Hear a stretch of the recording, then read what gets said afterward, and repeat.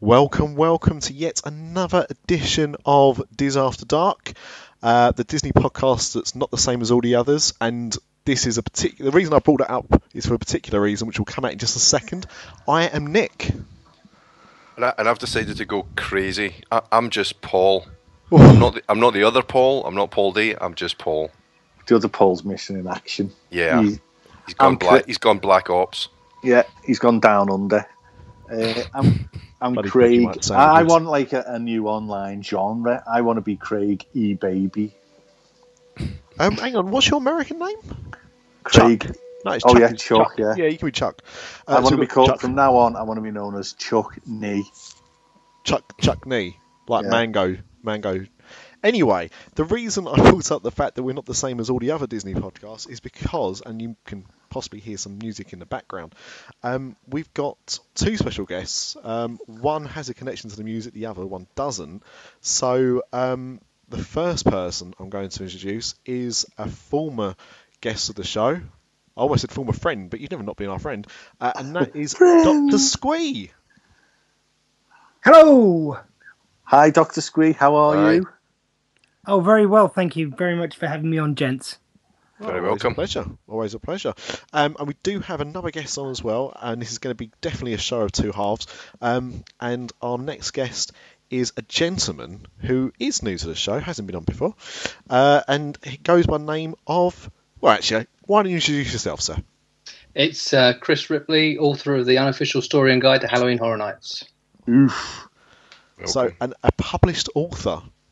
So apparently my Funimation stories on the website weren't enough to be considered an author. We actually have a fully fledged author within the ranks. So there you go. And there's a particular reason why Dr. Squee has joined us. So we're going to dedicate the first portion of this show to him and a little bit of stuff that we've been doing. But it wouldn't be right for us to continue the show without saying, or at least asking the question, what's everybody drinking? Tap water. Sorry. Yeah, I'm on the tea, I'm afraid. Oh, it's a school night tonight. It is indeed. I was, as you could hear there, I was slurping as well. I'm on the Cherry Pepsi Max because we've just moved into the new house and it's all pandemonium. Dr. Squee, what's your beverage of choice? Well, you see, I feel like a fool now. Usually I wouldn't drink on a work night, but I thought I'm going into the Mouse's Head pub. It would be rude of me not to. Indeed. So I kind of tried to go for a joint theme as I tried to do. So I've gone for a little bit of a crossover between Doctor Who tenuously and Disney. So I thought about like this series on Doctor Who. There was an episode with Vikings in it where they had like archers. And of course we have Brave in the Disney world. So I've gone for a strongbow. Oh, right in my hand. Right in Chuck's hand. Fair enough. And Chris, what are you drinking? I'm letting the side down, but funny enough, I've also just moved and I'm drinking a cup of tea. There you go. See, it's a soft night for a change in the mouse. It doesn't always have to be the alcohol. But I know it's going to upset people. Well, ish. But if anyone wants to complain about the fact that we're letting the side down, they can via a few places, and one of those currently is still our website, which is www.dizafterdark.com. Of course, you can also email us at podcast@dizafterdark.com. Yeah, and we're on Twitter and Facebook. Oh, I was on mute, sorry. There's a bit of background noise. I was trying to cut it out and ended up cutting out all the important bits. Facebook.com/dizafterdark. There you go. There we go. And we've got a new, I see a new site up and running as well, Mr. Lucas. Yeah, dizafterdark.blogspot.co.uk. I'm all very new to it, so bear with me. I'm trying to get it up and running and get it a bit smart. Yeah, but there you go. So we're actually going to try and work actively on-ish, possibly, maybe, who knows. And also you can find us on Periscope and Vine and... That's normally Nick in a bus stop touching himself. That is usually what it is, and will continue to be as well. Nothing's going to change with that one. But let's kick off as we mean to go on. And as we said, we've got Dr. Squee on, and as regular listeners will know, Dr. Squee has his own podcast. That's what he tells us about. Sorry, was that my cue? Sorry, I was waiting for a question. Put your pants back on, Dr. Scree. Oh, sorry, I didn't know the video was on. Well, yeah. My podcast is the Gallifrey Stands podcast, which is a Doctor Who interview show. So I've had lots of people on from Doctor Who, including some of the doctors have stopped by what I call my virtual console room. So some of them I've interviewed in person, some people over Skype. I also get fans on and writers and people who have done weird and wonderful things because of Doctor Who. So there was this one company who makes lip balms in America based on Doctor Who characters, if that isn't random enough. That's random. Yeah, it's brilliant, isn't it? And there was these other guys who are Doctor Who Brazil, and they literally, because of them and their fandom, they started groups in Brazil, who liked Doctor Who, and at the time you couldn't get it anywhere in Doctor Who anywhere in Brazil. It wasn't shown over there. All you could do is get the DVD shipped over, and because they, got such a presence and got it established that there was such a fandom for it, they got Doctor Who brought to Brazil. So I thought that was an awesome story. So some of it's celebrity stuff, some of it's just people who've got awesome stories about being fans of Doctor Who, and of course, every now and again I get my fellow podcasters on, such as Diz After Dark. Well, yeah, that is true. That is true. What's coming out? What have you been working on? Well, it's funny you should ask that. There we go. There's a question. We've been working, of course, on Doctor Who: The Time Trap. What happened was last year we did a Christmas special for the first time on the podcast. It was our first year, and it was mainly just talking about a couple of the Christmas episodes, but we did these little bookends, which were little kind of skits leading in and out. And I thought, that was a bit of fun. So what I should do now is write a whole full cast audio drama, of course. Wow. Not really thinking it through how much work that was, but I basically wrote the thing, and there was a couple of people I had in mind to be in it, and I wrote to a few people who had actually, some of which had been in Doctor Who, some which had done some of the Big Finish audios, which are the audio adventures of Doctor Who, where they bring in loads of the previous Doctors from the show, both of the classic series and the new one. And so I brought in a few people like that who agreed to be in it. I was really surprised. I thought I'd ask loads of people and they'd all say no, but a good handful of them said yes. There was only a couple of no's I got. And I thought it was also a great opportunity to bring in, again, my friends from the podcasting world. So there is a lovely chunk of it where I have a couple of Mouse's Head landlords dropping by into the action. I can't wait. Time Lords and Landlords. I literally can't wait to hear this. I am so excited. It's of course Craig and Paul Boniface, who are in one of the scenes, and I thought it was just such a good excuse not only to get, as I say, I've got some really good professional actors. I'll just sort of give you a few names. There's a guy called Ross Mullen who's done a load of monster work on Doctor Who. He comes in on one of the scenes. There's a guy called Richard James who's done some Big Finish audio work, and he was in Space Precinct. I don't know if anyone remembers that. Hell but yeah. That was a long time ago. Jerry Anderson's Space Jerry Precinct, Anderson's yeah, recently turned 20. And he was in that. He was playing Officer Oren in that. And he's a great stage actor as well. He's currently just touring the country in Gangster Granny, so if it's coming to a town near you, please go and see it. I think you know if it was. Thanks to Granny. Yeah, so which is of course the great David Walliams book. We've got who else? Toby Haydock, who's this guy who's basically a Doctor Who historian. He knows everything there is to know about every actor who was ever in Doctor Who, and he does an interview show where he basically what he did was 2 years before the 50th anniversary, he decided he could get an interview with someone who'd been in every single story in the 50-year history of the show. And he did it. Wow. And he'll still be releasing them. Well, his grandchildren, I think, may be still releasing them in times to come.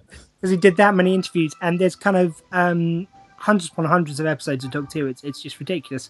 But that's what he did. And also the other guy is a guy called Rob Lloyd, who is an Australian guy he's a stand-up.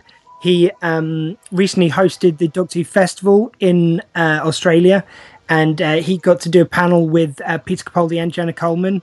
So So I think some really good Doctor Who people from around the world. There's some people from Canada are in it.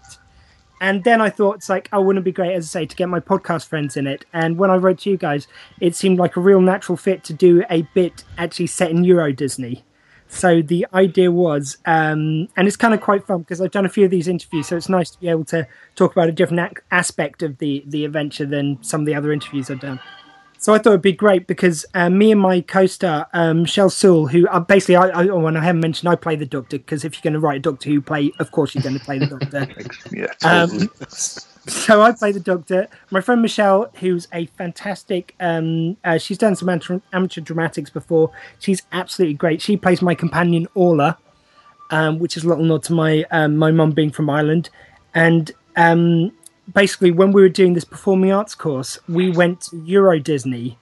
And Euro Disney, absolutely lovely. The trip wasn't so much with our college course that we were on with.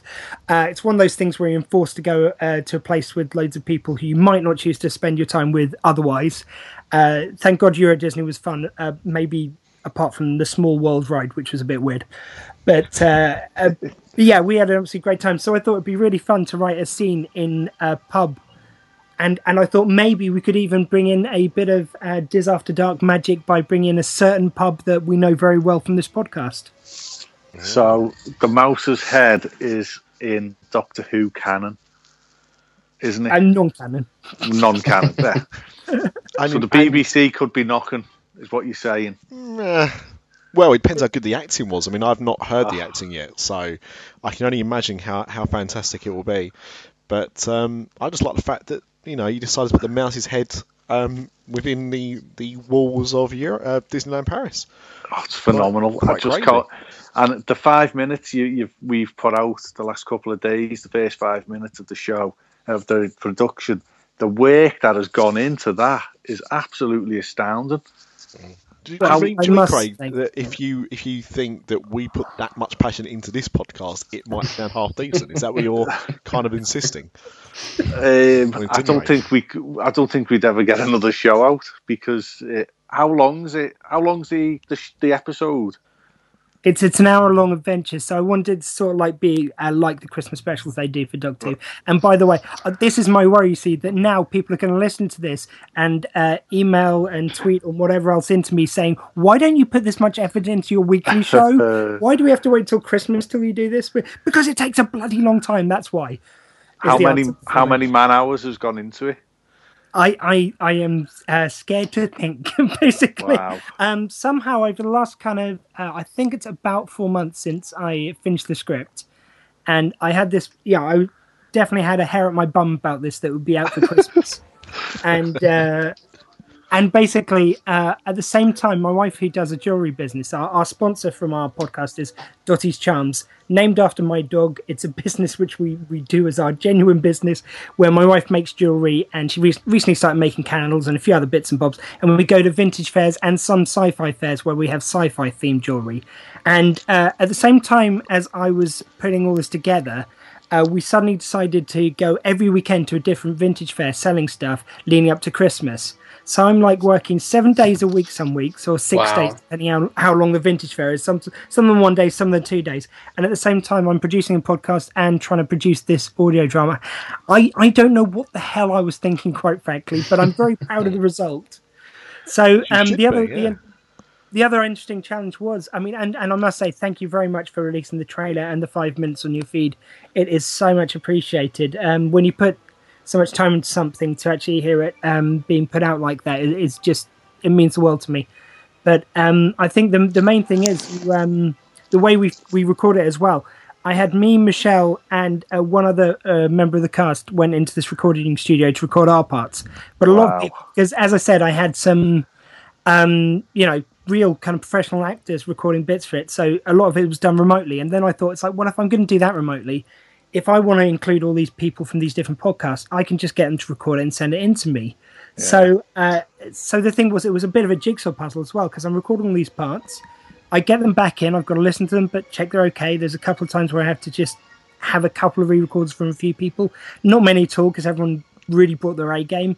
And, people usually gave me a couple of takes like you guys did. And but then when it comes back, you suddenly worry. It's like, oh crap, how am I going to make this sound as if it's all in the same room?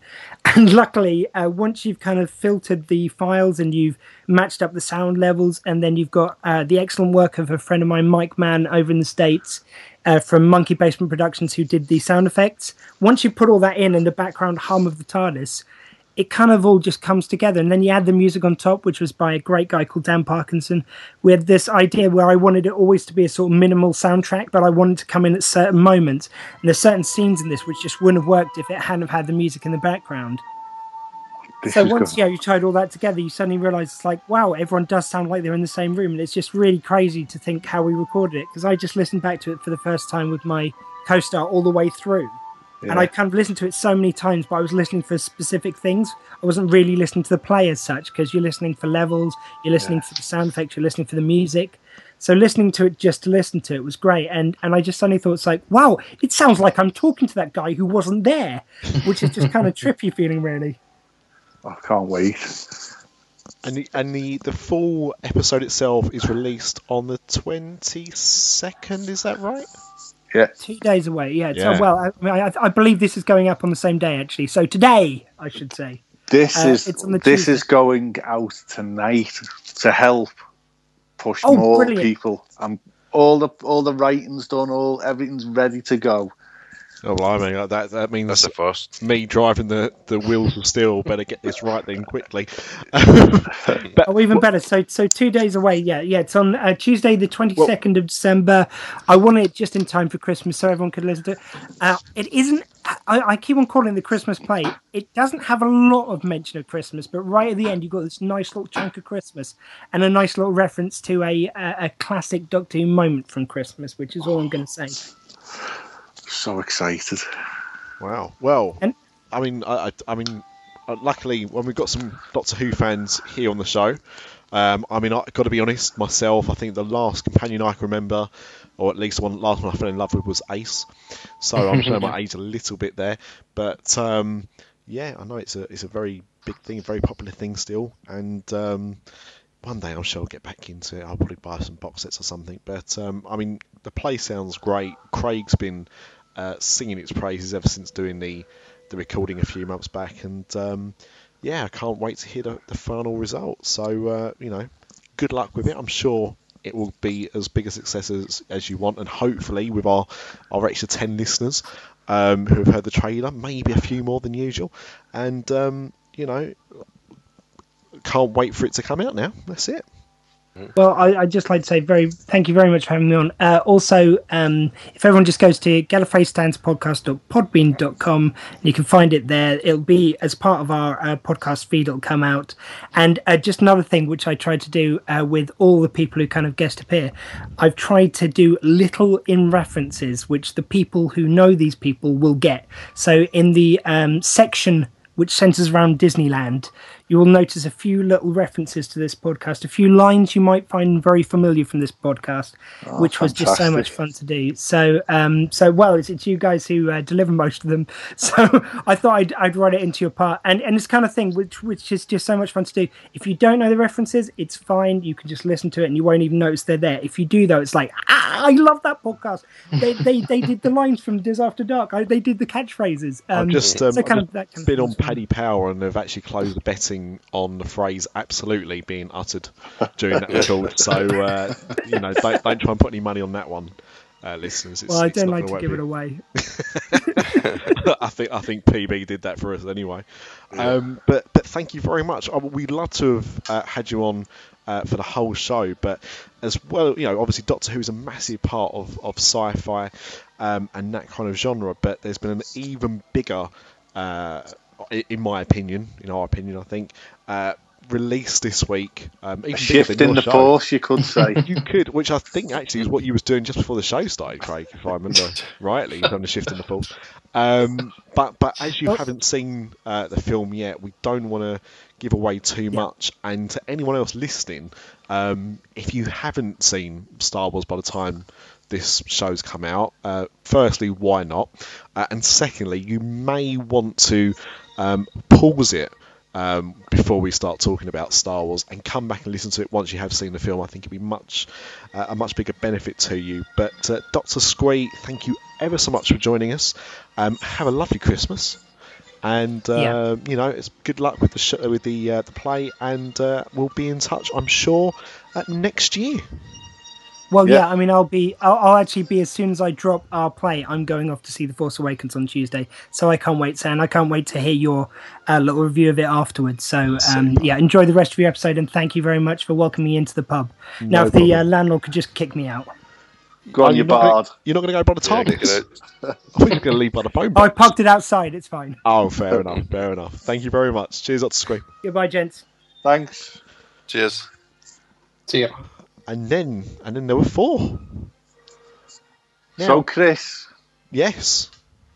That, by the way, it's not me answering for Chris. Yeah. Hi, Craig. You've seen Star Wars: The Force Awakens? I have. Awesome. Mr. Dolan seen it tonight? Just back from it. I seen it last 30 night. minutes ago. And I of course saw it on premiere day. And as anyone that is a personal friend of mine will see on Facebook, I saw those. Yeah. Did you see that? Pictures of you hobnobbing with the A-listers. Well, that as well. That was actually so me meeting the 2 new stars of the film in John Boyega, who plays Finn, and Daisy. I got a name wrong last show. So what was it? Daisy Ridley. Mm-hmm. Yes. Who plays Rey. She is the bloke from Dad's Army's granddaughter. She is. I'm glad you ended that sentence as well, because that would have been very confusing if people thought she was a bloke from Dad's Army. He's aged wonderfully if so. But that's an army I want to be in. Yeah. Well, the new film comes out next year. But that was actually at the launch of the merchandise for The Force Awakens back in September.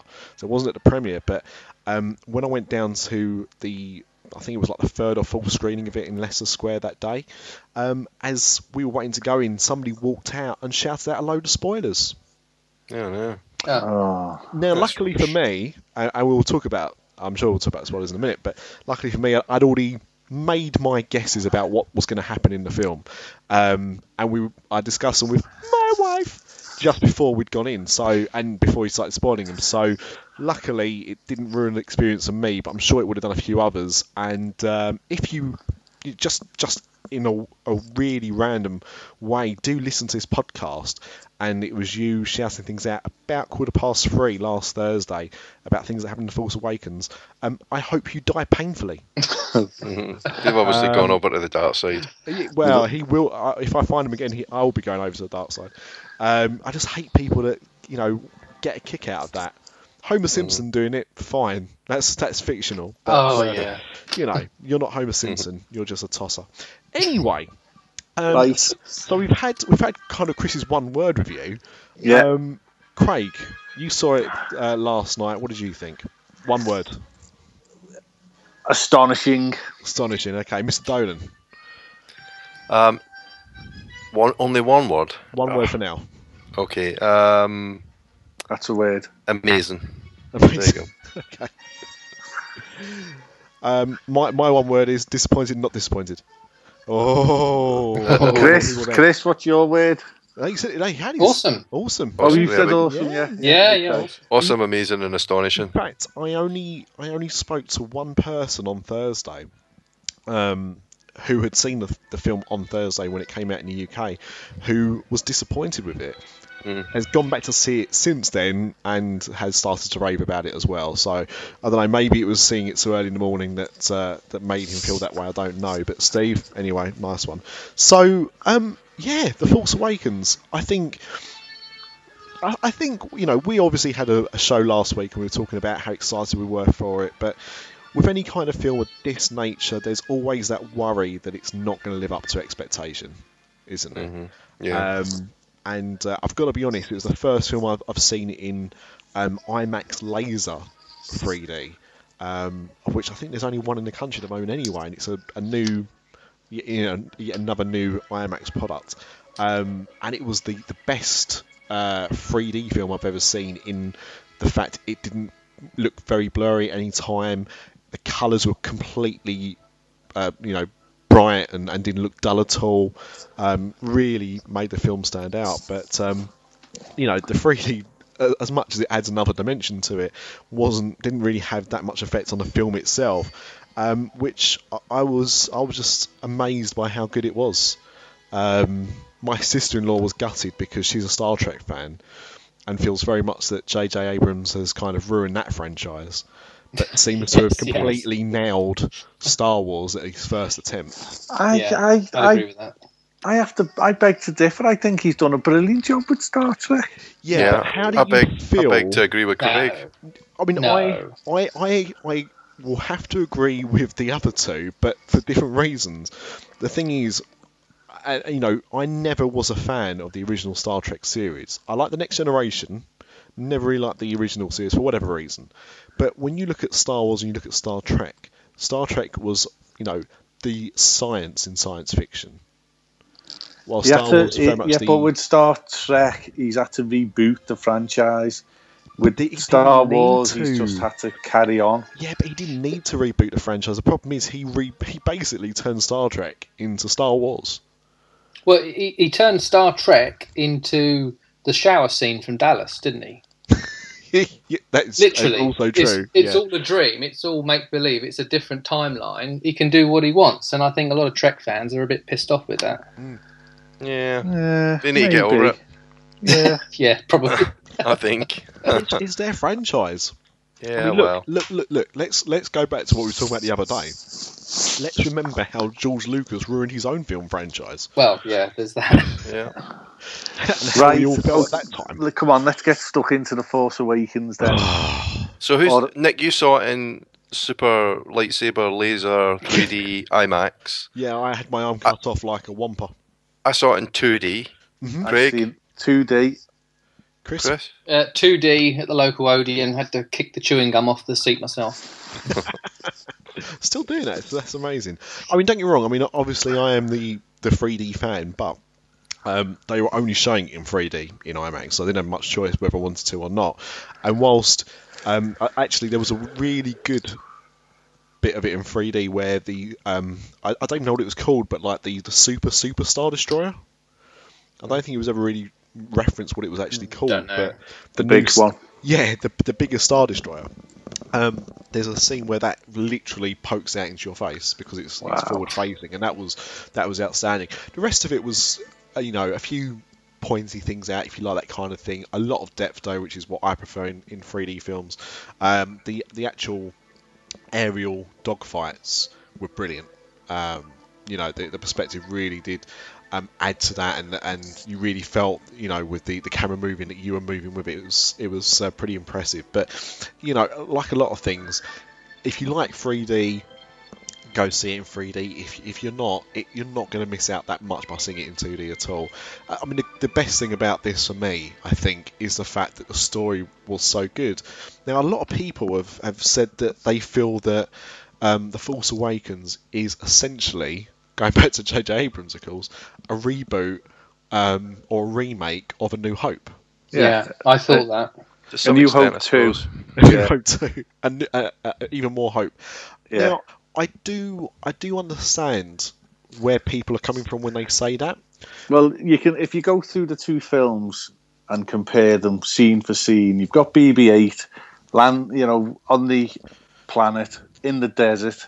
You've got the two droids at the start of A New Hope in the desert, get away, and they're doing the same thing. Then you've got the death, which there's a death. Well, we can talk about the death anyway in a minute. Okay, right. So that it's matched in the two films, a major death.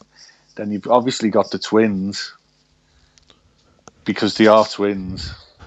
Yeah.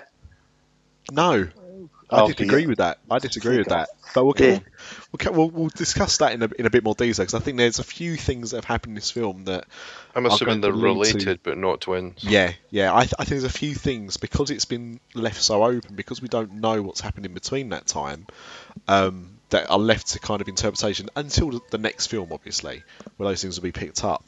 But the thing is, and you're right, but with those things as well, do not a lot of those things happen in The Phantom Menace? I mean, you know, again, a major character dies. in a Phantom Menace. Get robots on a desert planet in a Phantom Menace. Yeah. I think there are similarities anyway, and I think whilst you can use that as a bit of a negative, at the same time... Oh, it's not a negative. Well, no, but some people do see it as a negative, and I don't, because I think you need to have those beats, in a way. It's a formula, and, it's just like a Rocky film. Can you imagine if the Beatles released a different album every time? So, like, they released a pop album, then they released a dance album, then they released a jazz album. It's the same band, but you wouldn't like it. They would have. They'd have done the best. Especially jazz flute. Well, I am, of course, talking to a Scouser, of course. But no, I mean, I think there are certain things that the films have to hit. Now, I think before we talk, we'll go and talk about the major death in a minute. But I think first of all, we should start at the beginning and the first of the new characters. Not Max van Sydow's character. I'm actually talking about Poe Dameron. Now, my feeling of Poe Dameron when he first appeared, and was kind of about to be taken prisoner with how he was talking, the way he was behaving, I thought immediately, this is the new Han Solo. Maybe, yeah. Bit cocky, a little bit of a joke. Excellent pilot. I thought maybe this is where they're trying to go, because no matter what we feel, by the end of episode 9, I don't really see any of the originals being left. Personally, yeah, because this to me is a new franchise. Or if they are, they'll obviously be in a much less lessened role. So I thought that of Poe Dameron. But I'm not really familiar with Oscar Isaac's work, but I really enjoyed the character. Yeah, I did. Yep. He disappeared, and he didn't really look very hard, did he? He'd been thrown out the fighter. I'll be honest, when he reappeared in the helmet, I didn't recognise him at first. He looked completely different in the helmet. Yeah. So then I thought, okay, it took me a few seconds to get that he was back again. You should stop looking at people in the helmet, Paul. We've told you. Yeah, I know. Staring at helmets. And then, of course, at the same time we meet Poe Dameron, we also get the first introduction to, I can't remember what his serial number is, but we'll call him Finn. Mm-hmm. With my buddy, my pal, John Boyega. And again, I think what surprised me, obviously, you could tell by the merchandise and from the trailers that Finn was going to be a very important character in this new series of films, and was going to have quite a big role. But I think what I enjoyed, about the character, but also actually probably about the film in general, was it was reasonably funny, and when it was funny, it was funny. Yeah, definitely. It was good, cheesy, like all the jokes to me hit. The audience were laughing at the same jokes. Yeah. It wasn't like there was a few people laughing. The audience was laughing, and it's quite hard to do in those kind of films. But the bit that first got me was when he was trying to get BB-8 to reveal the planet that we were supposed to be going to, and he's kind of like getting in the eye, and then the shake of the head, like, come on, help me out here, and just thought it was an excellent touch. But I think it was a very interesting character. Obviously, the main difference between the what we were seeing in the prequels to now is that in the prequels we had clone troopers who were all clones, whilst with this new series of films, the stormtroopers are actual people. He said he was taken at a young age away to train to be a stormtrooper. Mm-hmm. So obviously, although we didn't see underneath the helmets of any other stormtroopers, when we heard them talk, they did sound different as well. So unless they've only used his genes, I imagine that they all do look different as well. But, wasn't there a little bit of it where one of the characters threatened to re-energize the clone army, or the robot army, or the droid army, or something? I think I was probably touching myself at that point, so I don't actually remember a lot of that going on, unfortunately. Yeah, I don't know. I am going to go and see the film again, at least once more at the cinema, if not a few more times actually. So I'll have to listen out. But was that something from Snook? Is his name Snook? The little arse licker who. It was him. He said it. Hux. Yeah, I think it was him. Yeah. Okay, fair enough. Yeah, I don't know. You could well be right. And also, I've heard a lot of rumours that the scene involving the next case we're going to speak about in a minute, Ray, when she tries to use the Force to release her from the shackles on the slab that she's attached to on the Starbase Killer. The stormtrooper that she actually coaxed to let her out apparently is not Craig David, but Daniel Craig. Bond. Right. Yeah. Is he? Apparently both. Yeah. I've heard from a few sources it is him, but he was filming Spectre next door, wasn't he? yes. Yeah. Wow. Yeah. And, I mean, obviously Simon Pegg was in it as well. Ewan McGregor is a stormtrooper as well. Really? Doffy. I love that. Mm-hmm. Love that. I'll be so glad if I hadn't heard the Ewan McGregor one. I hope that one's true because I know he had such a miserable time doing the first three. I'd have loved Kevin Smith to be an ex-fighter, TIE fighter thing. Kevin Smith does have a voice credit in it. Does he? I noticed that during the credits. Yeah. Oh man. So, yeah. So there you go. Yeah. So we haven't talked about Ray yet.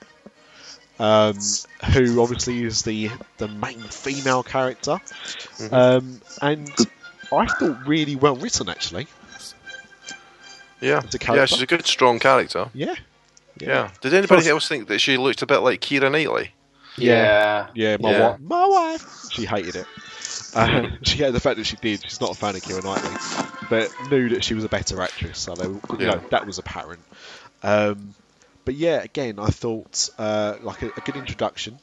Now, Craig has already made his guess at this that she may be related to the last of the major new cast. There were obviously other new characters as well, but I think the major ones, and that is of course Kylo Ren. Yeah, the twins. No, see, Yeah. They split them up. No, Mr. Dolan, what do you think? No, I think they're related, but I think our discussion coming back in the car was that it could be Luke Skywalker's daughter. Well, who's Luke Skywalker? Who's he been knobbing? Well, we don't know that, do we? We'll find out. We'll find out. He really hasn't done Princess Leia. It's the love child of Luke Skywalker and C-3PO. Is that why he's only got one arm? Yeah, that's exactly it. Well, that's not the only mechanical bit he's got. Chris, what did you think of that? Oh, I don't know if they're twins. I mean, that's just repeating previous, isn't it? Not only but twins are prevalent in certain families, aren't they? Yeah. One, it normally skips a generation, I would say. But secondly, I mean, Chris is right in that it would be a bit too much like that. Now, at no point did Han or Leia refer to another child. Yeah, but and you would have thought that they would have done at some point. Going back to the original Star Wars, at what point did we find out that them two were brother and sister? After they necked? Yeah. Yeah. But it was in the next film, wasn't it? Yeah, but you'd think the parents would know how many children they've had. Yeah, but they're keeping it a secret to protect them. I don't know. But then when she touched the lightsaber as well, there seemed to be a connection there. Yeah, it all come back. And the Force, to Luke Skywalker, though. Exactly, the Force is stronger on Luke's side than it was to Leia's side. Yeah. Thing is, it is Carrie Fisher, and the stories were back in the day she did have a lot of blow. So that is very true. There's no denying that. There is no denying. I wouldn't say there's much of Carrie Fisher left. She acted everyone off the film, but You couldn't tell which bit of her was moving. What I liked was before the film started, we saw another trailer for the Peanuts movie, and my wife turned around and said, "Your wife." She turned around and said, "I hate the fact that they couldn't give Charlie Brown." I hope so. I can't believe that Charlie Brown has got like a different voice. Why they couldn't use the same voice? I said, well, those cartoons were like 40, 50 years ago. But when we were watching The Force Awakens, I was like, isn't it a shame that they couldn't give us Carrie Fisher's normal voice? Oh, yeah. Because her voice has changed so much. She's gone a bit Catherine Turner, isn't she? Yeah. How much do you reckon that Luke Skywalker or Mark Hamill got paid to be in that movie for about 13 seconds and didn't actually say anything? Brilliant. You know what? As long as he wasn't getting paid by the line. Yeah. How many takes? Speaking line. That is true. Apparently, that scene was only filmed fairly recently, because obviously they're over filming. They've done some principal photography for Episode 8 already, but production actually starts in spring, I believe, of 2016. And we've only got to wait till May 2017 for the next one. No not way. Christmas. Yeah, Wow. Not even Christmas. It's coming Well, out when's early. Rogue Squadron coming out? That is next Christmas. No. Yeah. Oh. Yeah. Rogue 8 or whatever it's called. I want some Star Wars underpants now, I think. Oh, Well, it's good to know that you're at least going to wear any underpants. So I tell you what, because obviously, you know, I'm with Mr. D and Chris here that I think it's more of a Luke Skywalker thing than a Han or Leia thing. But I actually had a theory. So they're cousins, is what you're saying? Yeah. Well, one it could be cousins, or I completely flipped it, reversed it. What if she's got nothing to do with Luke, or Leia, or Han? What if she's actually a descendant of Palpatine? Whoa. Or Yoda? No, I think mine's just slightly more plausible than that. She did have a big little bit of green in it. That's what it was. But I suddenly thought, because then that would be a curveball, because we're all thinking she's got to have a connection with Luke. No, it's that. She's got a connection with Leia, but think back to what Luke Skywalker says in the trailer about the family. He does. He said, no, Luke's not in that trailer at all. Well, who's saying all that stuff then? That was Snook, or Snook, or whatever his name is. Who's Snook? The big Gollum. The Supreme Being or whatever. Yeah, the big Gollum played by Gollum. It's no. He says it's strong in my family and all this. No, it's not Luke. Honestly, Luke doesn't. Not only does he not say a word in the film, he doesn't say a word in the trailer either. It's all a red herring. And this Snook fella, right, who's 20 feet tall. Yeah, but hang on. Right, let's clear this up as well, because he's 20 feet tall. That's a hologram. That's a hologram, yeah. Right. Yeah. But so he's going to be like a Yoda, isn't he? Yeah, he's actually only about 13 inches tall. It's like Oz. It's like Oz again. But he's got a bit of a complex. He's got a small man complex. He's definitely got a complex. He was quite yellow, wasn't he? Yeah. And we've gone this far without talking about the major spoiler that we're going to talk about in a minute, but also the villain of the piece, or one of the villains, probably not the main one, although he appears to be, of course, and that's Kylo Ren, who we know has the Force about him, even though he's gone to the dark side.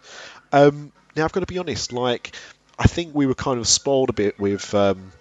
And we talked about this last show as well, your Darth Mauls and your General Grievouses, where they look really badass and they didn't last at any time at all.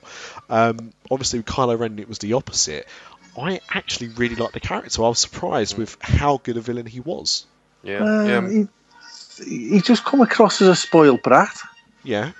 He needed a slap. Yeah, but who's going to slap him? Well, Han Solo. Daddy tried to. The Supreme Being. Didn't work out very well, did it?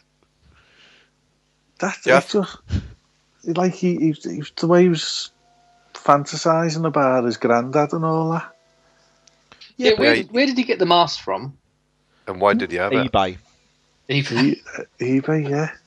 Because I thought he got all burnt up at the end of. I'm sure film. He did, yeah. Number 6. No, I think because they gave him a Viking burial, didn't they? But I don't believe he was with mask. Oh no, he was. Yeah, He was. Yeah, that's why it's all burning. But yeah, so it wasn't like a PVC mask. It didn't just melt into one blob. It was obviously space plastic that doesn't completely melt. Yeah. But then that means that somebody's gone back to the planet and picked it up. How did he get it? Or did Also- Luke just keep it as a souvenir? Also, we're assuming that he only had one.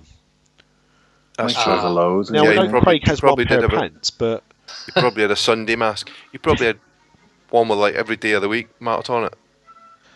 yeah, Monday, On the Tuesday, inside. Wednesday mask, Thursday, Friday. Yeah. So it could be that. It's a very good point you raised there, Chris, because you're right. But I'm sure there's ways and means. He might have even just found it lying around somewhere. Who knows? But okay, he may come across as a sport brat, but he, as I said, he who's going to give him a slap?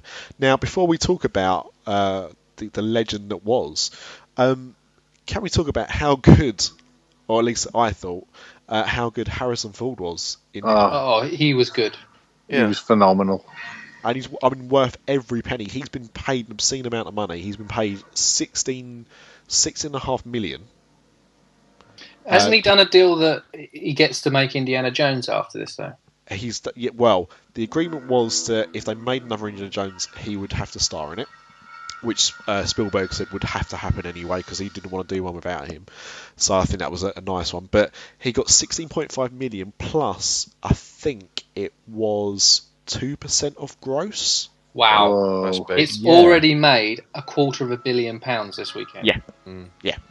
Staggering. And that's not. We still haven't got the 3-day total for America yet. Yeah. So it could even have edged over that because the opening weekend record in America was 208 million, only set a few months ago by Jurassic World. Wow. And they were already estimating it was going to beat that this weekend. Yeah. But it was going to be tight. So the thing is, it's already made $250 million, but it could make almost another 200 by just America alone. So we could be looking at $300-400 million weekend. It's got to be the biggest grossing film ever. It's going to be. The thing is, it's got a long way to go, and it'll be interesting to see what the legs are like because I think Avatar's the current leader, isn't it? And that seemed to last forever. It wasn't at the top for a long time, but it just seemed to just be there for a long time. Just had a lot of staying power, and I think there's an initial rush to go and see Star Wars, and it will have legs, and it will break that billion. Do you reckon easily. that the guy at Walt Disney World that signed the agreement to build Avatar World got his P45 this weekend? Oh, I hope so. When they saw how much money Star Wars is But making. we've talked about similar before. I mean, that was just a wrong decision. You just bring J.J. Abrams in to do Avatar 2 and everyone will be laughing. And he's got 3% of gross, I think, JJ. So Well, actually, Craig's hit on an actual master stroke there, right? So it turns out, bringing in J.J. Abrams, and it turns out that Pandora is actually a planet in the Star Wars universe, and then do a mashup movie. You could retrofit Star Wars in there. Exactly. You could bring Alien in as well. Yeah. And for that matter, E.T., because I didn't realise the E.T. are in that world as well. E.T. is definitely in Star Wars, yeah. They were in, a couple of members of his family are in the Phantom Menace, you can see, yeah. Yeah. It's true. But I mean, and on top of that, so that's what Harrison Ford got paid. People were complaining that John Boyega and Daisy Ridley only got $300,000 to be. Really? Yeah. But then the thing is, why would we expect them to be paid more? Yeah. Like they're unknown actors. Their casting agents aren't going to push for lots of money, are they? Yeah, and you know they're going to get a hell of a lot more in the second and subsequent films. So put it this way, I can pretty much guarantee 300,000 is probably about 290,000 more than John Boyega probably got for Attack the Block. So which he starred in. So it's low budget, isn't it? It's low budget, and it's amazing as well. I didn't recognise him, but yeah. So he was a kid in Attack the Block. I hate Attack the Block. I don't. I like it. Well, the thing is, I was gutted because I'm a big fan of Adam and Joe. So, Joe Cornish directorial debut, he says drunkenly. And I just found the cast so unlikable. I mean, they were very good at making you unlike them, but that I just didn't gel with the film. I'll go back and watch it at some point. But watch it again. It's good. It's funny. John Boyega is such seems such a nice guy when I met him. And if you see the interviews he's done about the film and turning up at screenings and stuff like that, and his Instagram videos about him buying action figures, he just comes across as a kid in a candy shop. He's not, him doing Star Wars wasn't an acting decision. It was like living a childhood dream. You can see that, and I'm so happy that it's worked out for him. And that the response. That's what I was like when I got onto Diz After Dark. Yeah. Well, that quickly changed, didn't it, Craig? When the reality kicked in. Yeah. I didn't get 300 grand for Diz After Dark. I don't think I've got £3 since starting the show. But, can I give you my theory why I think all the performances are really good? Go for it. Real sets, real props, yep. Real explosions, real stunts. Yeah. Just a lot more realism. Yeah. No blue screen. Right. We talked about this last week actually about why we hate the prequel so much, and that was the main thing is that, and also why Ewan McGregor hated it so much, because it's hard acting in front of nothing. And I think you're right. I mean, obviously we all, I think, any Star Wars fan had a fear when they announced a new Star Wars film, but once you saw the actual sets, the fact they actually had sets, I started to feel a bit easier about it. And after the trailers and everything like that, but that, I think, now on the head, that is such a critical thing. I think it's probably made such a difference to those films, and what they're going to be doing afterwards. But we've skipped around it for a long time. We have to talk about the historical moments. We've had an enjoyable film. It's been funny, dramatic, and then you have the final son and father meet between Han and Kylo Ren, or Ben, which we've not even mentioned, have we? Named after Ben Kenobi, of course. Yeah. As is his real name.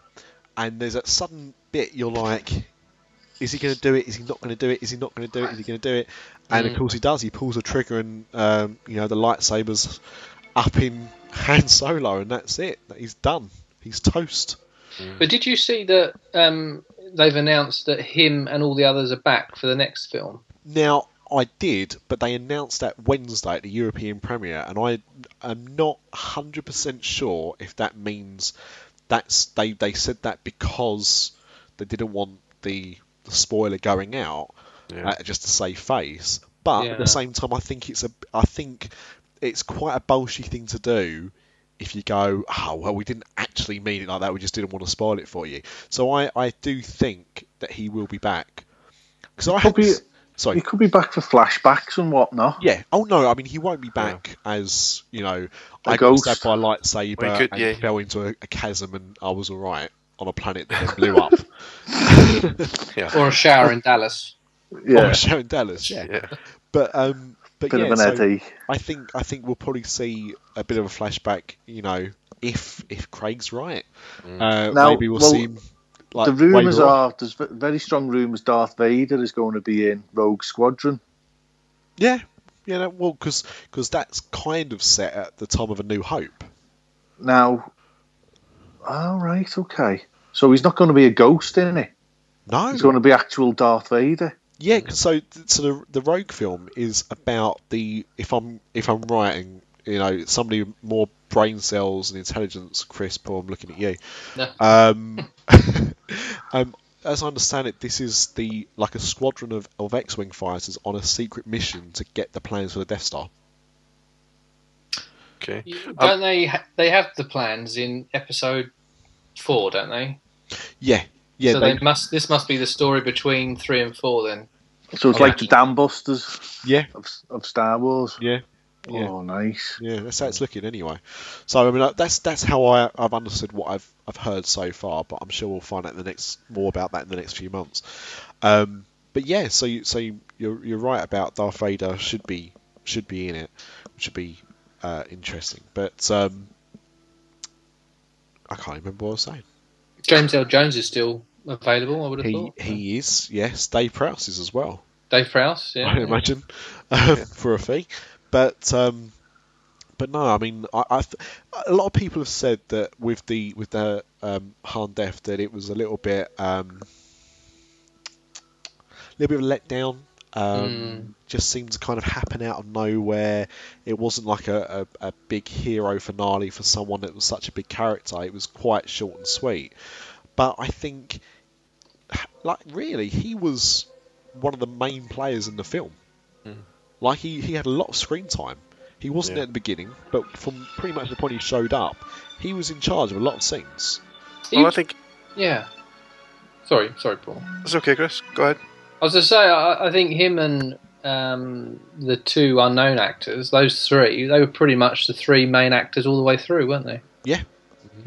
I mean, obviously, General, as she is now, General Leia, had a small part towards the end of the film, and we all know what happened with Luke. But yeah, no, I mean, really, it was them and Chewie, who I thought was also really good, actually. Yeah. Paul Chewbacca actually had a lot more character than he's done previously. He seemed to kind of step up a little bit more. Yeah. Chewie was funny. Yeah. Sorry. No, it was. No. So I do understand, but at the same time, I think if you look at like the deaths of Qui-Gon Jinn, who was obviously very key, and also obviously going back to Episode 4, Obi-Wan Kenobi, I think it kind of was of a similar kind of nature. Like there was a bit of build up. I mean, a lot of similarity as well in how Ben Kenobi died with Darth Vader to how Han did. So. You know, I get it, but I was satisfied. Did anyone see it coming? Because that is what that dickhead shouted out as he walks out the cinema, that Han Solo dies. No, I didn't see it coming, but I tried to really stay away from anything that would give me any spoilers. And it was only like 20 seconds before it happened, I thought, oops, this is going to go one way or the other. Yep. And I'm kind of, I mean, it sounds bad really, I'm kind of glad it went the way it did, because it's a bit like Game of Thrones, where they kill off characters. It's more believable, and Luke and Han and Leia, they're in a dangerous job, and yet they keep surviving. So it's more realistic in it, and it sort of clears the way for newer, younger characters as well. So it's good. I think I think it's good, a little bit more realistic. Chris? Well, I mean, I must admit, I thought as soon as he stepped onto that bridge, he was a goner. Yeah. Yeah. Mm-hmm. What about yourself, Craig? I felt the same. As soon as he stepped on, I was like, don't go on there, Divvy. And you watched the other films. And when that lightsaber went in, it was a look of shock on his face. Like, oh, no. And then he took his time to go, didn't he? He milked it. Yeah, you could see in the look at his face, it's like, oh, you're grounded, kid. Yeah. He should have said, your mum says hi, and then fell off. Yeah. I think, I mean, for me, it's not because I read any spoilers. Again, like you, Paul, I was even like a bit weary about seeing trailers, to be honest, in case it gave too much away, and thankfully it didn't. But to me, it was the fact that Harrison Ford wanted to be killed off in Return of the Jedi, and he's never really spoken that fondly about Star Wars. Not like Indiana Jones, and my theory on that is, Indiana Jones, he is Indiana Jones, he's the main character, whilst Star Wars, he was part of an ensemble. And that's been my theory on it. So when they announced he was coming back, I thought, I bet they're only going to have him, they've only coaxed him into coming back to do Star Wars because they will kill him off. Yeah. So that was always my thing, and that was actually what we only talked about 5 minutes before we got to the cinema, before that bloke shouted it out. So I'd already been prepared. So although we obviously had just because someone shouts out something doesn't mean it's going to happen, but I'd already kind of prepared myself it could happen. So when he said it didn't ruin the film too much for me. But yeah, I mean it was sad. I did get a bit teary. He was a fantastic character, and because he'd been so good throughout the film, I think the impact was even more than it could have been otherwise. But no, I think it was a right decision, and just yet another thing that was right with the film, really. Yeah, I didn't think Chewie mourned for very long. Wookiees get over people pretty quickly. Yeah, he wasn't harassed, was he? Yeah. Oh, I don't know, like when he picked up. If you think about when he picked up Rey and Finn after their battle with Kylo Ren, he was quite choked up. What I didn't understand is when they took him back to base, that Leia didn't do anything with Chewie. Bearing in mind, it's like his co-pilot, his best buddy for like over 30 years. Yeah, she was more concerned about Rey. So that's because it's his daughter. Well, did you notice that Rey could speak Wookiee, like maybe her old man? Android. So she does have a bit of facial hair. So she's a parcel tongue. There's a mashup. Slytherin. But the thing is, it's not perfect. I know people aren't gonna say it's the greatest film ever, and it's a Star Wars film. That's it is perfect. It's the best Star Wars film they've made. There's my. Do you know what, Craig? I agree with you. Yeah. I do. Yeah. I agree with you because the 1, 2, and 3 rubbish, and then the originals. The first one was directed by George Lucas, who we all know is not the best director in the world. 5 and 6 are pretty good, but 7 I think is tip top. Yeah, got everything. When I walked out, I tried to put into order, where that sat. And as we walked out, I said to Lindsay, like, how do you put it? Because she really wasn't expected to be anywhere near as good as it was. It blew her away. And she said, I don't know, like, I think it could be my favourite. I said, I know I've only watched it once. I said, but at this moment in time, not just because I've seen it, but just because how I felt it was directed, how it looked, everything about it, it was my favourite. Yeah. Now, time will tell if that changes again. But, it's got a hard job. It's the funniest of the films. It's got some of the best action sequences of the films. Everything's bigger. Everything's been supersized. Yeah. It's almost like taking the best bits of a film series and just blowing them up in scope, not literally blowing them up. But yeah, just making them bigger and better. I think that's it. And I think it's a shame that JJ's only doing that one. It's Rian Johnson, I think, is doing the second one, episode 8, which is he directed a film called Looper. Yeah, is the Jurassic World bloke doing the third one? He is, yeah. Colin Trevorrow, I think his name is. So that'll be pretty good. And I think JJ is going to be involved with them anyway, but just obviously not directing them. And Looper's actually a good film. So I have faith. Yeah, I don't even like Bruce Willis that much, but it was good. And so it's in safe hands because Jurassic World is a good blockbuster film, but you've got to when you're doing a Star Wars film, you've got to do it to a certain thing, and I think Disney aren't going to let anyone fuck this up like has done previously. So I hope not. But Pirates of the Caribbean, the first one was fantastic, and then it just went down the toilet. So I really hope they don't do that with Star Wars. There wasn't a story for Pirates of the Caribbean. It had been told in the first film. Yeah, the rest was all just bollocks. Yeah, pretty much. And the thing is as well is that with this, Disney spent was it 3 or 4 billion to buy Lucasfilm. Yeah. So they've invested a lot. Saying that, they're making a lot of that back on this film alone. They're going to get 50% of that back on this film alone. It's going to smash 2 billion easy. And somebody pointed out something the other day. One of the big things that we didn't talk about was when they went to like the new Cantina band. The new Cantina bar, should I say? And how that building looks very much like one of the locations at the new Star Wars land. Well, haven't we heard that this new Star Wars land is going to be based on nothing that's been in any Star Wars films? I'd not heard that, but I did think they'd probably focus it more on. It's on the Jim Hill podcast. the Touring Plans Jim Hill podcast, the newest one. Other podcasts are available, though, Craig. Other podcasts are available. I'm glad someone said that without me having to coax. Let's get as many catchphrases in as we can now. Absolutely. No way. Hang on. Good choice. Anyway. Listen, there was one other character, a sort of slightly minor character that we haven't talked about, and I wonder if she's going to make a reappearance because she got stuck in a garbage compactor, didn't she? Captain Phasma. But in fairness, she is 6'4" in real life. Honestly, when I saw the pictures of the premiere the other day, the European premiere, I was like, what is she standing on? And then I was like, oh shit, she's not Warwick standing Davis. on anything.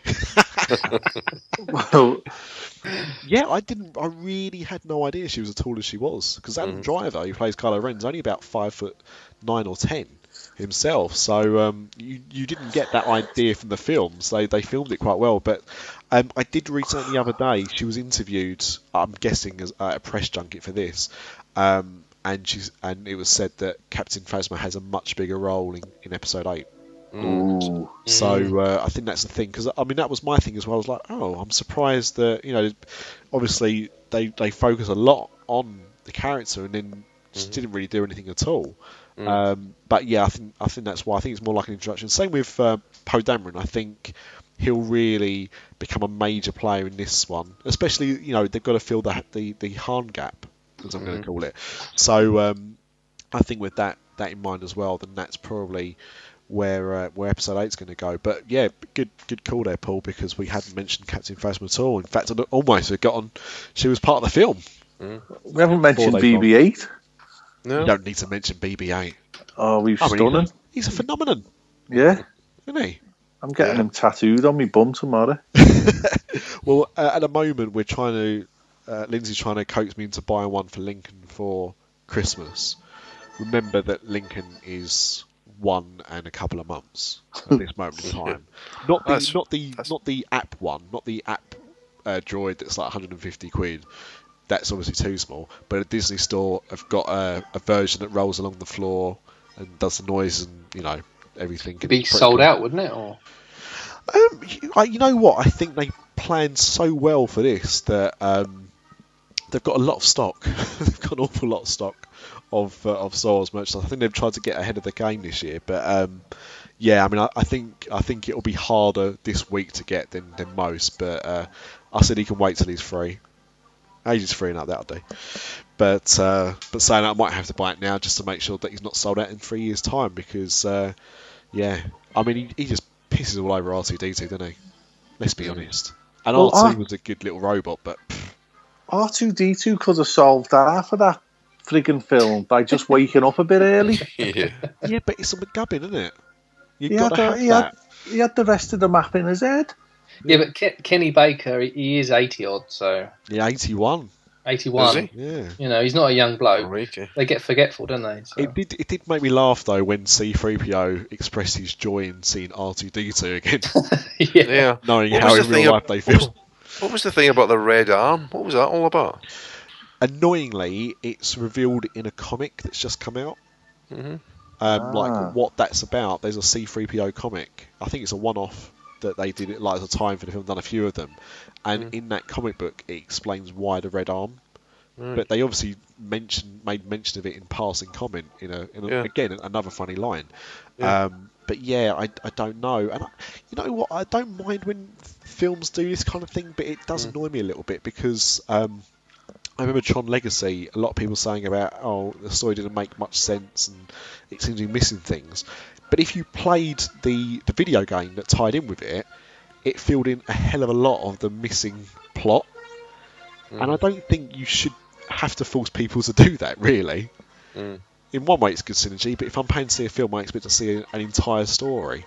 Yeah. If it, make something up that's not, as important as the film itself, but don't make out that I have to play the game and see the film to make the whole story make sense. It's ludicrous. So I don't know. When one of us reads the comic book, we'll say it on the podcast and it'll save people the trouble.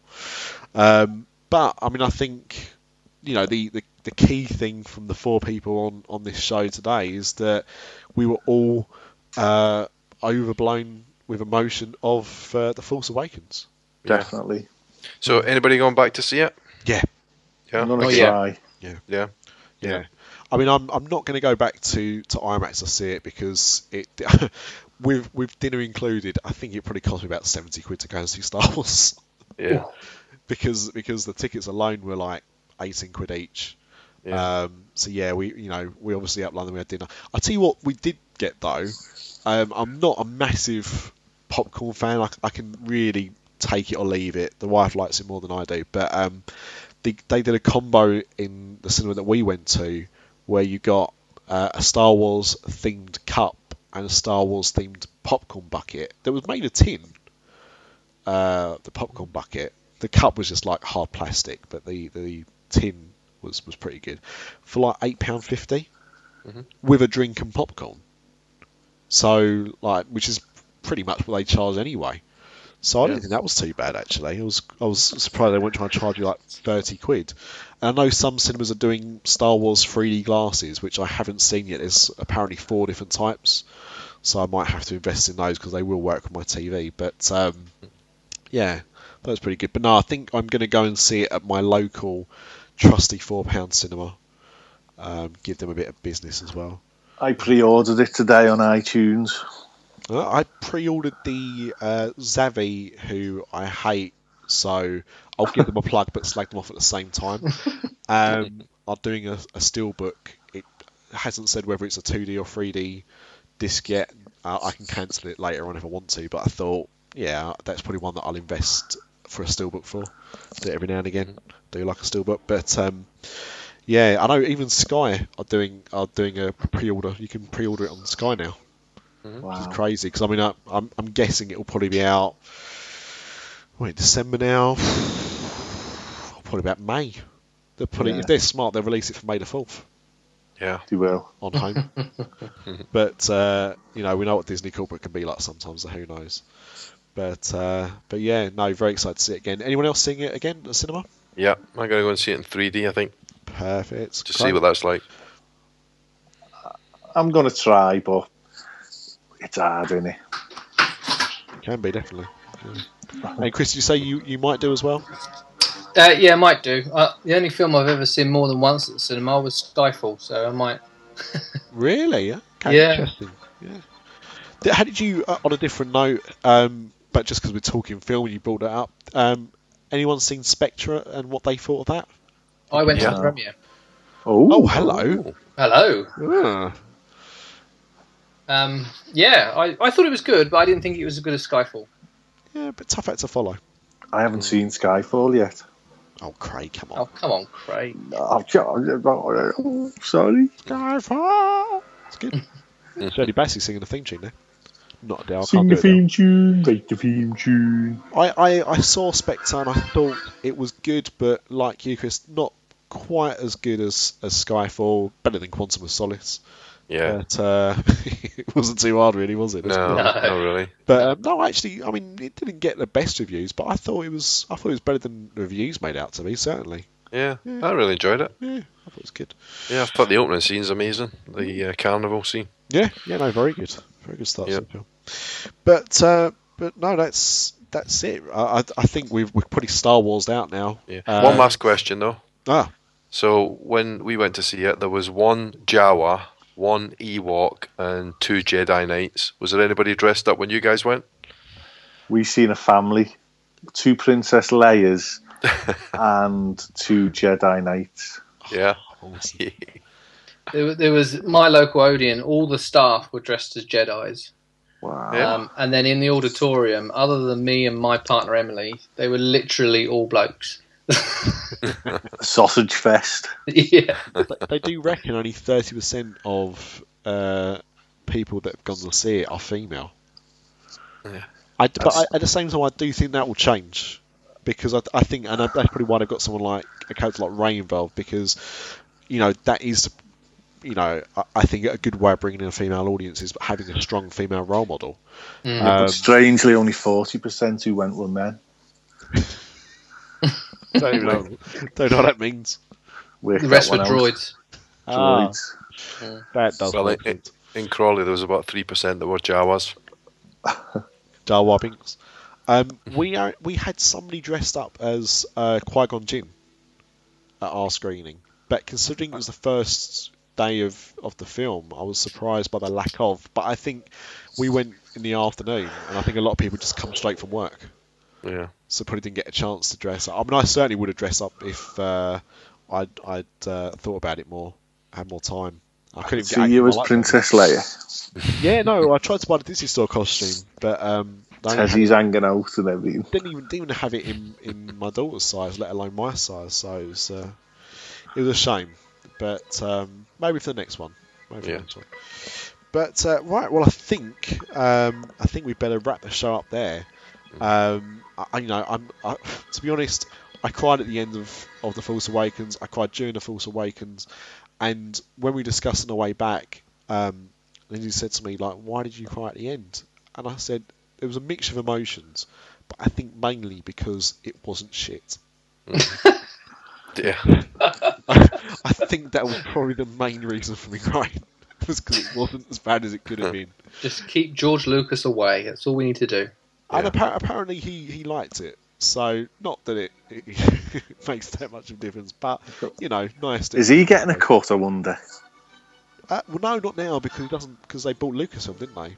Yeah, but I bet you he's getting a percentage somewhere. He was a creative consultant for a bit of the pre-production, I read somewhere. Okay. They probably had him in for a bit and then thought, oh no, God, let's get rid of him, and then got rid of him. I'm sure he still gets merchandise right, so he's fine. He's fine. Yeah. He's not going hungry, that's for sure. Yeah. In just one last thing, in the Odeon where we were, this lad must have had this rehearsed for months.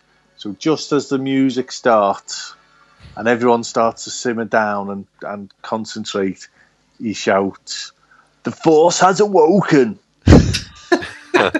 in my pants." And everyone guffawed in the general area. I've got to say, I thought you might have said that he started to sing the Bill Murray song in time to the theme tune. No, it was just song. that. Sing it. Oh, I can't remember the words. I think it's Star Wars. Keep having Star Wars. I don't know. Hey, YouTube, it was a famous Saturday Night Live skit. It was good. But before we go, as we keep adding, I'll tell you what, it's a good job that The Force Awakens didn't have this many false finishes within it, really, let's be honest. But I don't think it'd be fair to leave the show without Chris giving a plug to your book. And I think we're going to have you discuss that probably on our next show in a bit more detail anyway. But just if people want to get a head start about where they can get your book. Yeah. Well, I can come back anytime you like. But the book is available at Waterstones or Amazon, or if you're in America, Barnes & Noble. And it is the rip-roaring story behind Halloween Horror Nights, the world's largest Halloween event. So, have any of you guys been? I've been twice, yeah. I went this year. Of course, yeah. You went this year, didn't you, Craig? Yeah. I absolutely loved it. 5 years ago for me, but I think this is just like The Force Awakens. I think we can leave this show on a cliffhanger. Oh yeah. Let's do that. So let's leave it there. For anyone that's interested and said want to get us a head start, that's where you can buy the book from. I mean, this is a proper book. This isn't even like an e-book. You can have it on Kindle though, if you want. Yeah, no, of course. Everything's on Kindle nowadays. But it's the fact that you can actually get like paper and hard paper, physical stuff. It's amazing. But Chris, thank you very much for joining, and we will have you on again when we schedule our next show, which I suppose we'll have to discuss soon. See you in 2017 then. Yeah. No, it's okay. I'll probably be recording, so there'll be one. But reviewing episode 8. Yeah, that's probably quite likely actually. But thank you very much for joining us. Thank you, Chris, for coming on as well. We'll have you on again next show. Have a lovely Christmas, dear listener. Thank you very much for sticking with us through this troublesome year where we've probably been a bit awkward at times, but thank you for sticking by. The 12 of you that are left. And may the force be with you this Christmas. And we'll see you in the new year. Excellent. Yeah, we will. Yeah, see you soon. Merry Christmas. See ya. Oh, look at that. Craig changing the music as we fade out.